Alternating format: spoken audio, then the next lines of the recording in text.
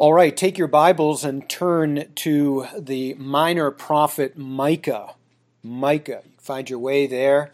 Hosea, Joel, Amos, Obadiah, Jonah, Micah. That's where we're going to be landing this morning. Micah chapter 5.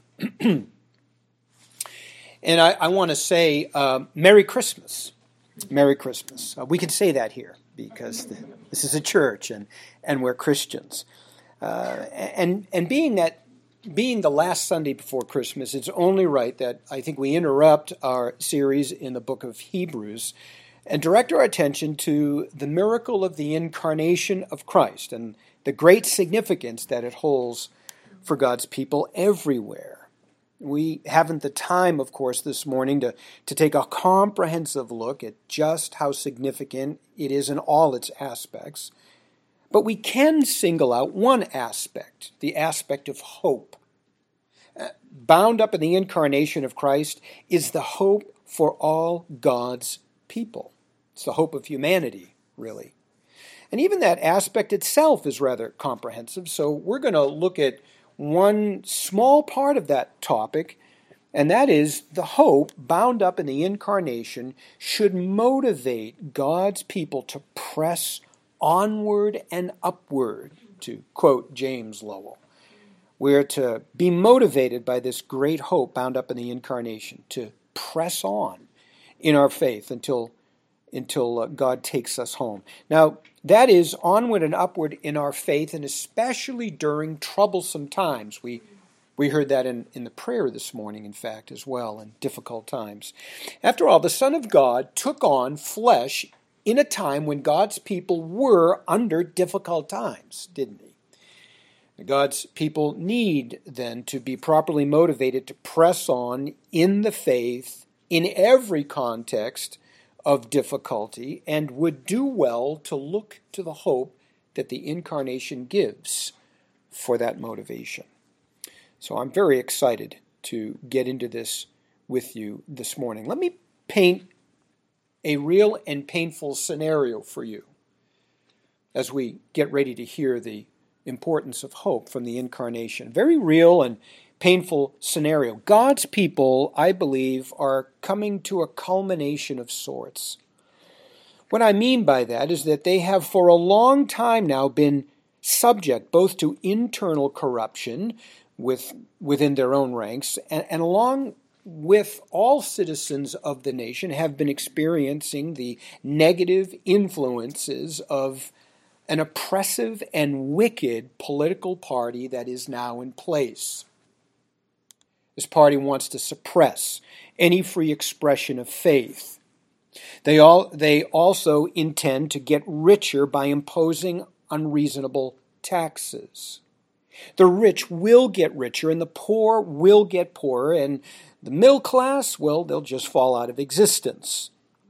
The worst of it all is that this party has become the operative arm of even a foreign superpower that is interested in controlling the nation's monetary system, acquiring its land, and wants to weaken it.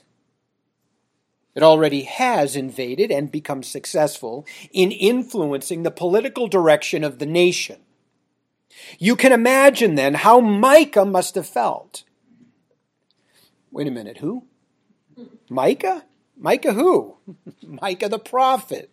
I've just been describing the depressing religious and political landscape of Israel during the ministry of Micah the prophet. Oh, did you think that I was talking about the church and the current political turmoil in America right now? No, I wasn't. But since you bring it up, there are unmistakable parallels between the context that God's people faced in the 8th century BC and the one that God's people face in our 21st century. So let me fill this out for you. Let me begin first with the context that God's people faced in Micah's day. And it was, in a word, tragic, to say the least, on two fronts. I mentioned them already. There had been, of course, internal corruption in God's kingdom of priests for a long time. There were social injustices that had been taking place in Samaria as far back as the ministries of Amos and Hosea. Now, a whole generation later, we find Micah, along with his contemporary Isaiah, speaking of the same kind of social injustices that had prevailed in Samaria and are now amid her prostitute sister city, Jerusalem. There was a ruling class in Israel too, believe it or not, the rich landowners.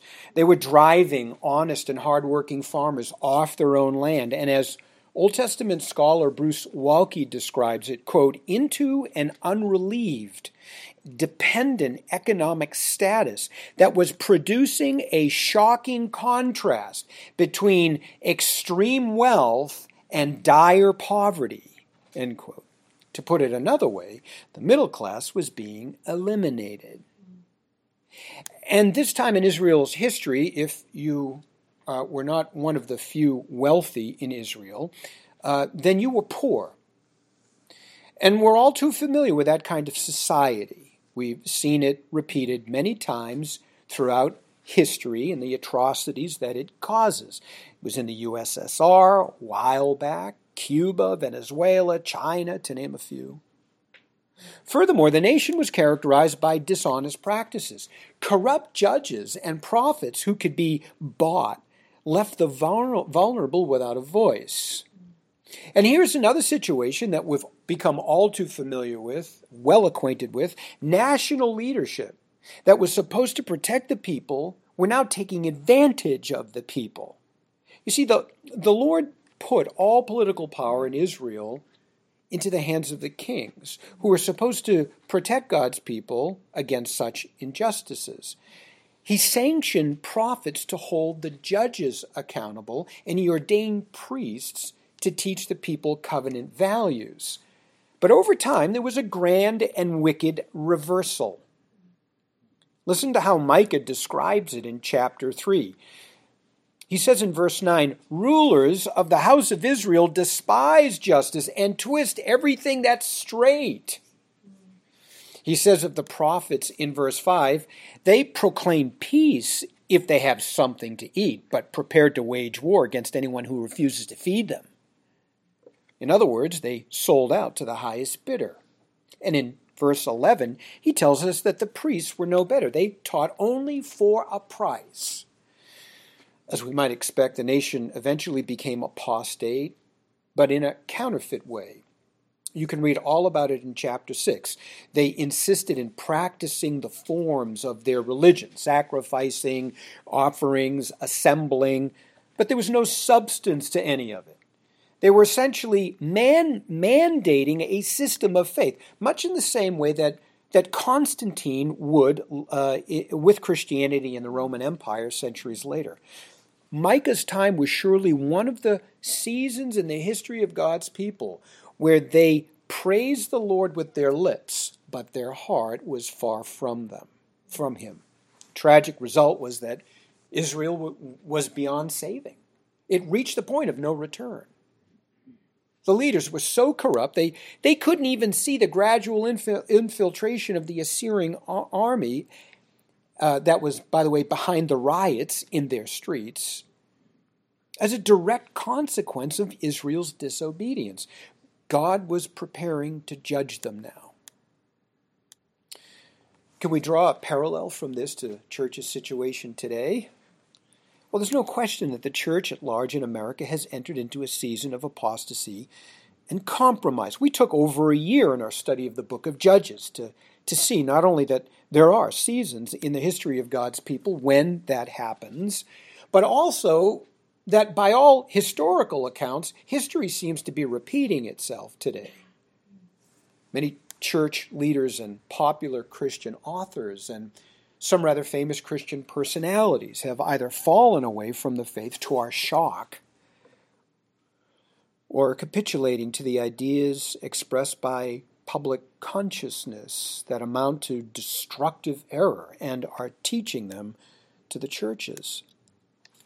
Now, internal corruption is only half of the parallel, remember. The other half is the pressure that the depraved world exerts on God's people. In Micah's day, Israel was was feeling the pressure of the Assyrians, who were already in their midst and having their way. Tiglath-Pileser III started taking possession of Israel's land piece by piece. Israel had to pay a tribute to him. Eventually, he governed the land. His successor, Shalmaneser V, besieged Samaria, and his successor, Sargon II, captured it in the end. Sargon got rid of anyone with any influence in Israel. Walke, again, explains, quote, exacting the extreme measure of subjugation in order to neutralize the land against further revolts, he, that is Sargon, deported Israel's upper classes. Gone. The theocracy had fallen, and God's people were thrust in a new environment run by a corrupt superpower that would take advantage of them. Sounds familiar. Since the time of the theocracy, beloved, there has never been a time that I am aware of when the people of God, in any era, ever existed outside the rule of a worldly government. And that, of course, is to be expected. Christians are not interested in having their own country. They belong to God's kingdom that will become reality for them in God's perfect time. And it is a good thing for Christians to be in and among the lost of every nation, in any era. That's how God reaches depraved people, through his church in the world. And the New Testament is clear about how we are to operate until his kingdom comes. We need to be model citizens. Submit to authority unless it becomes sin to do so. Pray for secular leaders. Be at peace with all men, as much as it is possible for us to do that. Return good for evil. Bless those who persecute us. Be salt and light. That's all a good thing. What's not good, and it is the situation in which true believers find themselves today, is when the body of Christ at large becomes apostate or compromised in the midst of a secular worldly government. This is the worst of both worlds, and that can be a rather challenging place to live for those of us who mean business for Christ. It's like the perfect anti-Christian storm.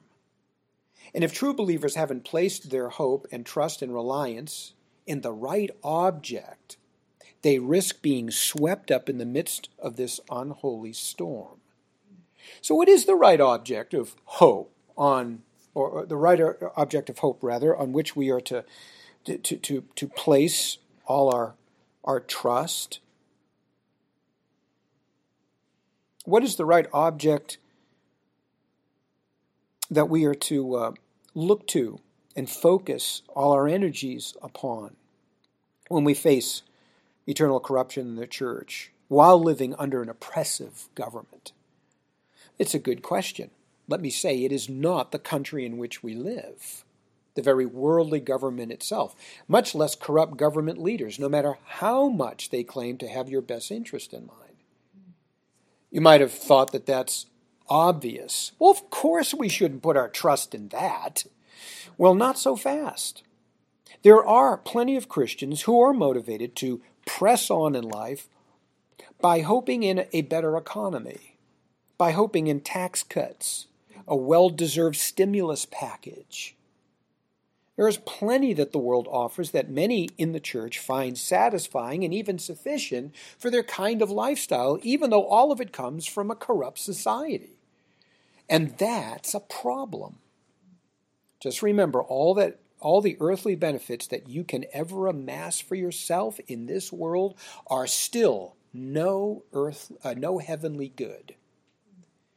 Psalmist says, do not put your trust in princes, in human beings who cannot save. When their spirit departs, they return to the ground. On that very day, their plans come to nothing. Now let me hasten on to another object of hope that is also equally popular and equally unable to deliver, and that is the church itself. The church is not the best candidate for the foundation of our hope and stay. Even sound Reformed churches? Yes, even those. All Christian movers and shakers, beloved, have clay feet. All of them. And Christians can let us down. Those in the church who have sought their stability in the church, and there's more of them than you think, in pastors and deacons and other church members, well, they've learned the hard way that that's a mistake. As a result of being mistreated or deceived or feeling used or let down, a good many of them leave the church. Some never even come back. And some others will, well, just relocate to other bodies and take their vulnerabilities with them, and they never learn. What is the object of our trust, our security, our stability, our future, our joy and happiness that we should hold close to our hearts, especially in the worst of times imaginable? It's the exact same object to which Micah now draws the attention of the faithful few, the remnant of Israel. It is this, Messiah, and what he will accomplish, and the fact that he is coming, and his coming is imminent. That's what. Let me be more specific. Micah's Israel knew that Messiah would come from the line of David and be born into this world. He would bring salvation to his people, both spiritual salvation, which he accomplished at his first coming, and physical deliverance from this earthly realm to his divine kingdom, which he'll accomplish at his second coming. How well they understood the time frame of all of this in two comings is, well, hard to tell. There are clear Old Testament prophecies of both advents and what Messiah will accomplish in both. However you want to argue it, there is no denying that all of Messiah's future accomplishments were part of the remnant's hope, all of it. And these same accomplishments, with the exception of those that Jesus already fulfilled at his first coming, well, they remain our hope as well. So Jesus Christ, the subject of the Old Testament prophecies, this object of our trust, must be that blessed reality for us that we see along with the Old Testament saints from afar, although we're much closer to it than they ever were. It must remain our focal point, our desire, our longing, if we are to push through seasons of apostasy and compromise and end-time calamities and false Christs, no matter how gloomy or lugubrious. Now, I know what you're thinking. What does lugubrious mean? It means gloomy. But here's the other thing. You're saying, well, this is easier said than done. We Christians are still housed in the flesh, Pastor Bob. I mean, we're still connected to this earthly kingdom in some inescapable respect. We feel the tugs and temptations that can give birth to sin. We fight. We struggle. And let's face it, fighting the good fight in that place where apostasy and compromise and worldly influences all converge can be, well, wearisome and quite daunting. There's so much to contend with on so many fronts. There's the world, the flesh, and the devil. Well, Micah was in that place, and we are in it now, yes. And I want to encourage you this morning with 4 propositions from Micah 5, verse 1. Just 4. These are related truths that come from this verse and I believe are so appropriate to our Christmas celebration because they all have to do with the birth and exaltation of Messiah, our hope. Let me read it for you. Verse 1. But as for you, Bethlehem, Ephrathah, to you, too little to be among the clans of Judah, from you one will go forth for me to be ruler in Israel. His goings forth are from old, from the days of long ago.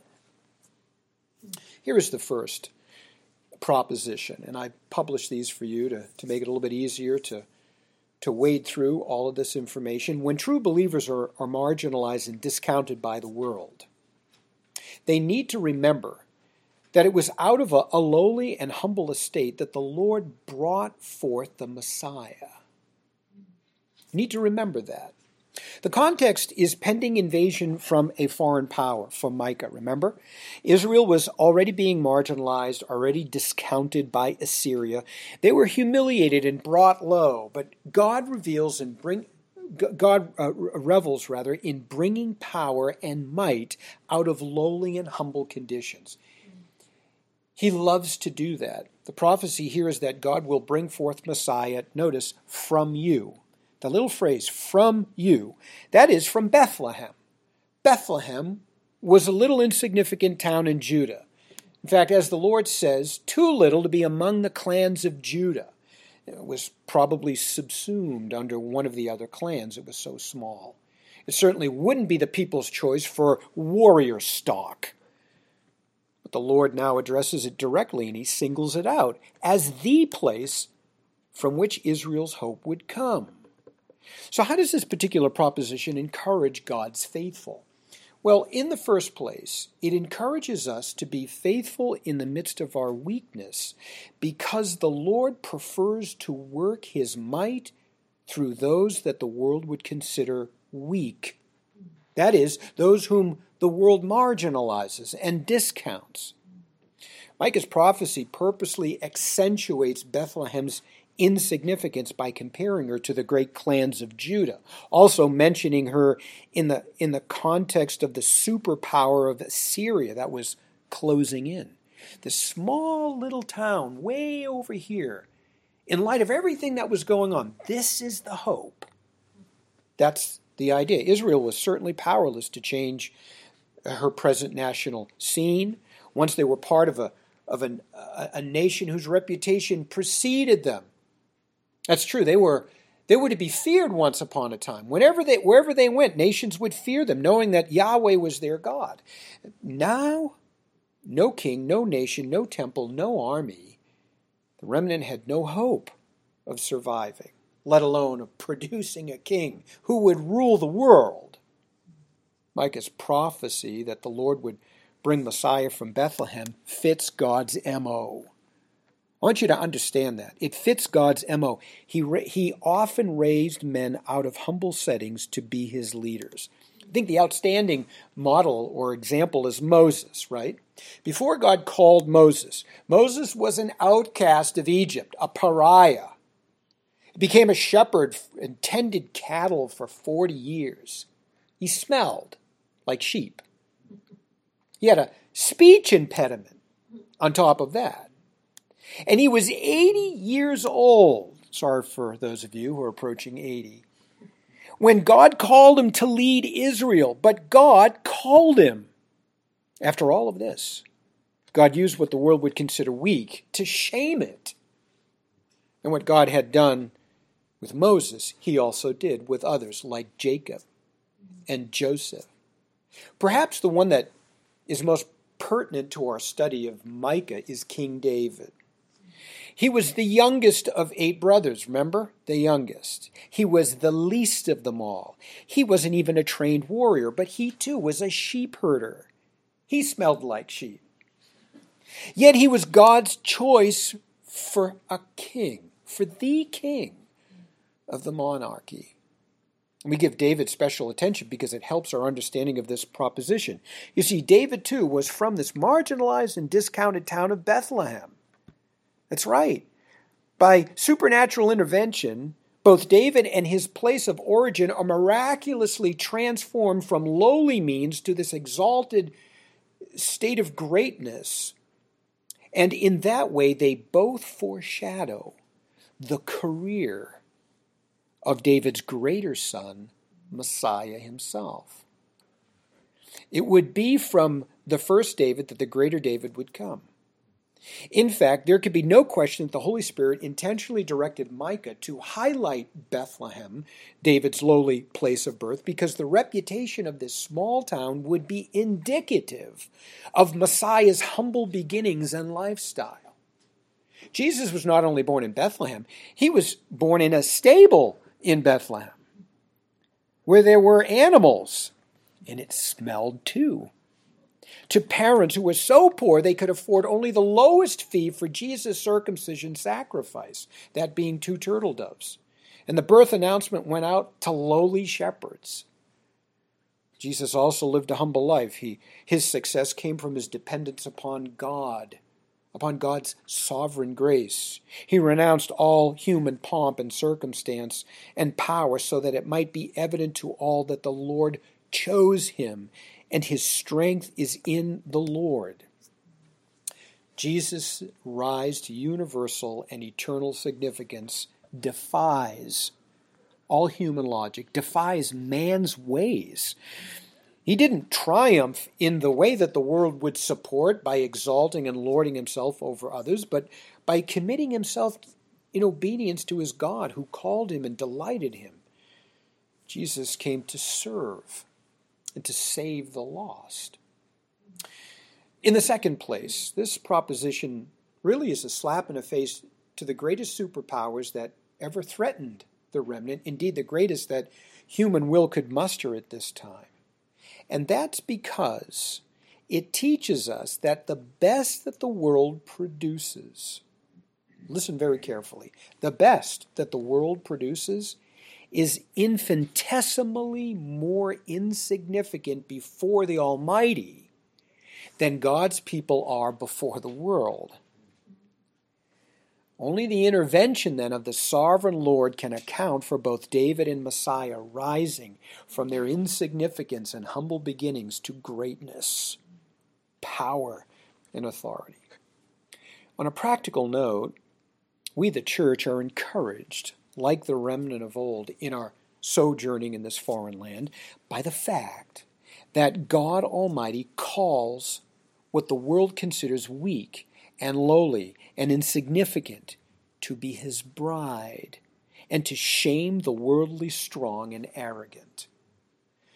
Was this not what Paul's encouragement was to the church of Corinth? He explained this very truth in 1 Corinthians chapter 1.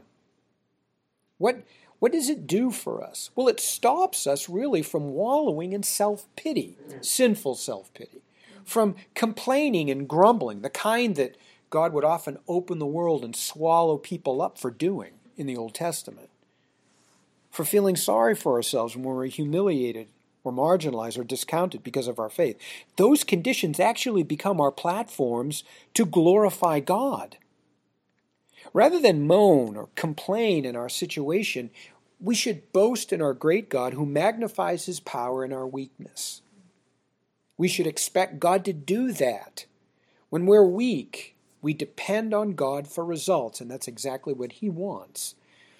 When God accomplishes his will through weak vessels that the world discounts, he is sure to get the credit. Let me move on to the second proposition. When true believers are overcome and defeated by the world, well, they need to remember that it was out of the failed Davidic dynasty that the Lord brought forth a new one that will never fail. I love this one. Verse 1 continues, his goings forth are from old, from days long ago. The remnant couldn't help but feel discouraged at this point. Well, with captivity looming, their world was falling apart. The Davidic dynasty had been cut down long ago, and there was no hope for a resurgence of the nation's golden years of King David.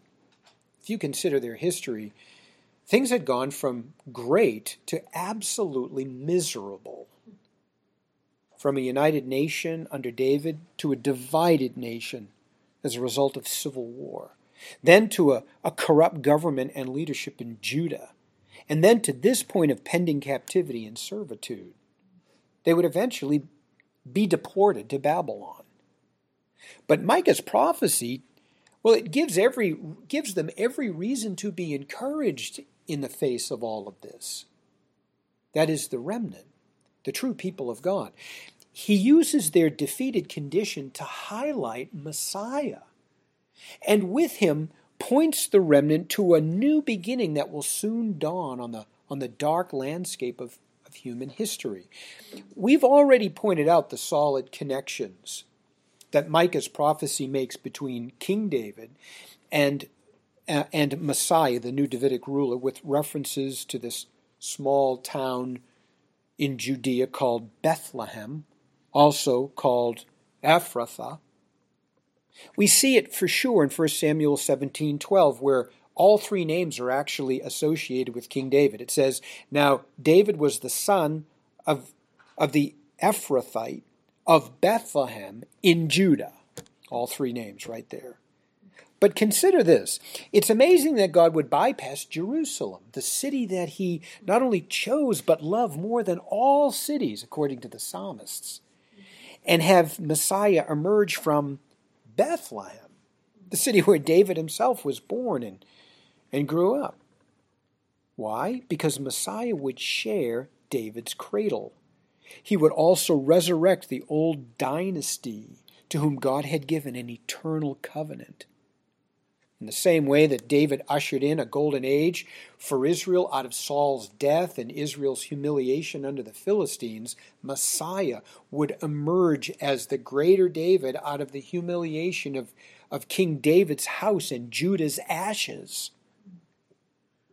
Davidic dynasty was reduced to a stump, but God was the one that cut it down in order to bring it back with a new David in the last days. Isaiah would express this idea in his prophecy too. He said, then a shoot will spring from the stump of Jesse. A branch from his roots will bear fruit. What this means is that God brought David's dynasty to an end in failure, only to raise up a shoot from Jesse's stump, a new Davidic ruler, at the right time. So out of the same lowly crib in Bethlehem, and by the same mysteries of divine election and enablement, Messiah would inaugurate Israel's future universal and eternal golden age. On a practical note, we are waiting for Jesus' second coming, when he will set up his eternal kingdom. But while we wait, we need to remind ourselves that the part of Micah's prophecy that speaks of the exaltation of Messiah has already been fulfilled at Jesus' first coming, and we, the church, belong to an exalted kingdom now. We belong to an exalted kingdom now. It might not feel that way in those times when we're defeated and overcome by the world situation, but we mustn't trust our feelings, right? They'll mislead you every time. We trust the absolute word of God, which tells us differently. And someday God will overpower the oppressive world system with the kingdom of heaven. Live, therefore, as though you belong to that exalted, powerful, and undefeated kingdom, because you do. And live in expectation of it as well. Hastening to the third proposition, when true believers become disadvantaged by the world, they must remember that they are God's ordained means to present Messiah to the world. Prophecy says, but as for you, from you one will go forth for me. Now Micah reminds the remnant, the godly line, that they would eventually give birth to Messiah, and that they were God's means then for this special event to occur. Nothing could ever change that fact. Nothing. And God had preserved a godly line in the way that he had so that they would produce the only one who would perfectly represent the Father and reveal him to the world, that is Jesus. The line of Jesus, as you may recall, is filled with some shady characters, even a prostitute. But it was God's ordained will that he would use these characters in this way. When believers know that they've been ordained by God to endure certain seasons in life for his purposes, that they have been called even to suffer for righteousness, to endure disadvantaged conditions because of their faith and mission, his calling transcends those situations where others may take cruel advantage of them. It transcends them. It lifts us beyond them. God has called us to take the truth about Messiah and his redemptive work to the uttermost parts of the world. God has ordained the church with this mission. We are his ambassadors in this foreign and hostile land. And because each of us has been recreated in the image of his dear Son, Christ goes forth in you to the world. The world will surely take advantage of us while in this holy endeavor, but it matters not when we understand that we have been chosen for this. We are the means by which God will carve out his perfect plan for the ages, where he will bring the gospel to the othermost parts of the world. And nothing that we face can ever change that. You realize that? Nothing. The world can take advantage of us all it wants because of who we are, but that disadvantaged position, again, is just another platform for proclamation. So in those times, forge ahead in God's will and say with confidence, "The Lord is my helper. I will not be afraid. What can mere mortal do to me?" The answer to God we answer to God, rather, and we are fulfilling his will, no one else's. And to be in God's will, no matter how disadvantaged, is still the best place for us to be. Number 4, and final proposition, goes like this: when true believers are subjugated by corrupt worldly powers, they must remember that God's Messiah is their final authority and that his rule will ultimately be universal and eternal. Remember that God's Messiah is our final authority and that his rule will ultimately be universal and eternal. We read in the last part of verse 1, he will be ruler in Israel. Very emphatic statement. He will be ruler in Israel. The good news here is simply that there will come a day when the Lord's Messiah will reign over his people and his kingdom will have no end. They now had hope that God would not only deliver them from the tyranny of their foreign oppressors, but also replace their ungodly leadership in Israel, just as he had replaced wicked Saul with a king after his own heart. This truth no doubt gave tremendous hope to the remnant of Micah's day, which is why we find messianic expectations very high by the time Jesus came on the scene. When Israel was ruled by the Roman Empire, Jews were waiting for Messiah to deliver them. Now we, the church, can perhaps resonate with this particular proposition most of all, since we, like the remnant in the Old Testament, are also literally waiting for Messiah to come, just like they were. They were looking at a package deal that included both his birth and his reign. We've seen his birth and look now for his coming reign. And beloved, we can anticipate Jesus' reign to come with greater assurance than the Old Testament saints did, specifically because he's already come for the first time. Being on the other side of the cross, you see, has its advantages. It's part of what makes the new covenant so much better. Because Jesus came once already and fulfilled the first part of Micah's prophecy, we can be sure that he will fulfill the rest of it. There's no question. We believe the Lord when he says, "If I go and prepare a place for you, I will come again and receive you to myself, that where I am, there you may also be." This last proposition operates for us on 2 levels. One level is this: Jesus is our ruler now.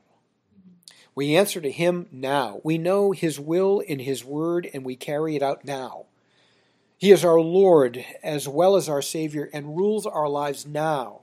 So even in those instances of life where we may be in oppressive situations, under a corrupt government, in terrible working conditions, but we cannot escape at the time, perhaps, being used and treated like slaves by either a tyrannical boss or some extremist group that holds political sway, we can forge ahead and give our best, for we are really working for the Lord.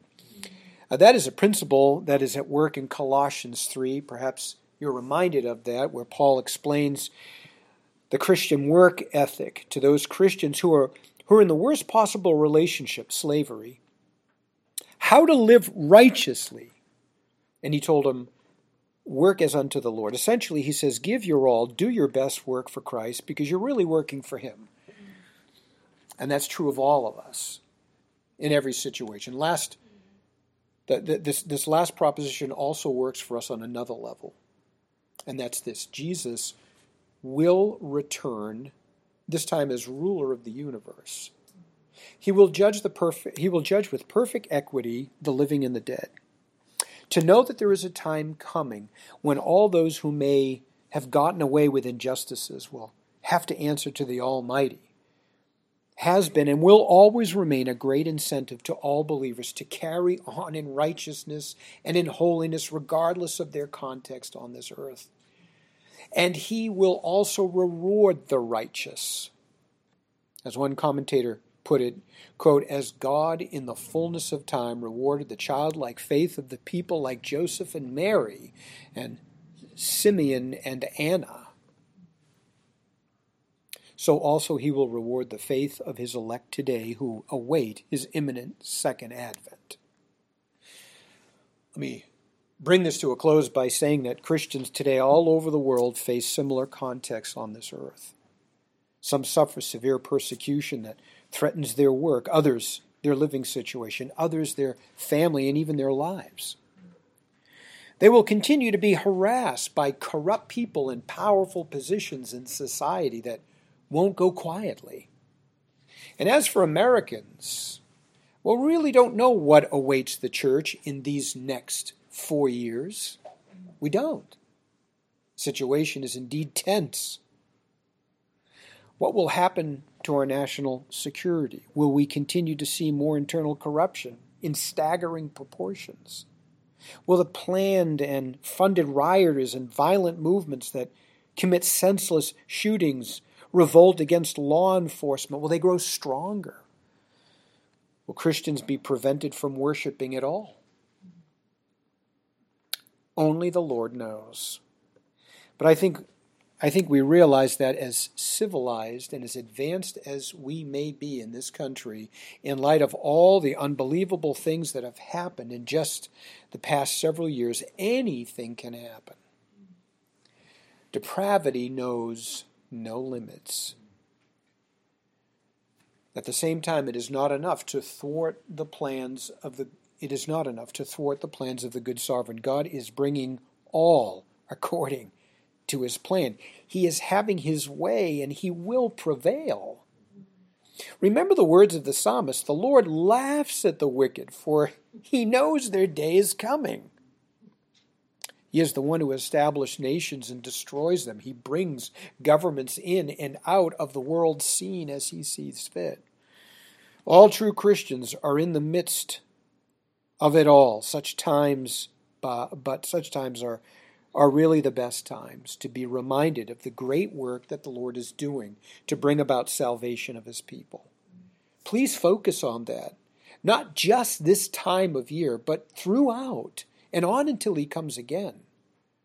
It is in these times that the greatness of his work is magnified. Yes, we have to endure whatever God serves up for our nation right along with everyone else, but we endure differently than everyone else, right? We know that God is working everything according to his perfect plan for his glory first and foremost, and second for his chosen people. And the one fact that will keep God's people who are living right now and who will live right up to the end, vigilant about their faith, are those who are certain of these 4 propositions of the incarnation in Micah's prophecy. We find the same comfort and encouragement to persevere on this earth in the incarnation as they did. We look back to what they looked ahead to, and we look ahead to what they looked ahead to. The historical fact of the incarnation and the exaltation of Jesus Christ. We look ahead with them to the eternal reign of Christ. Be encouraged then. It's coming. Be vigilant. Be aggressive about your faith. Be bold and courageous. For the Lord has come and someday will come again. And he shall reign forever and ever. Hallelujah.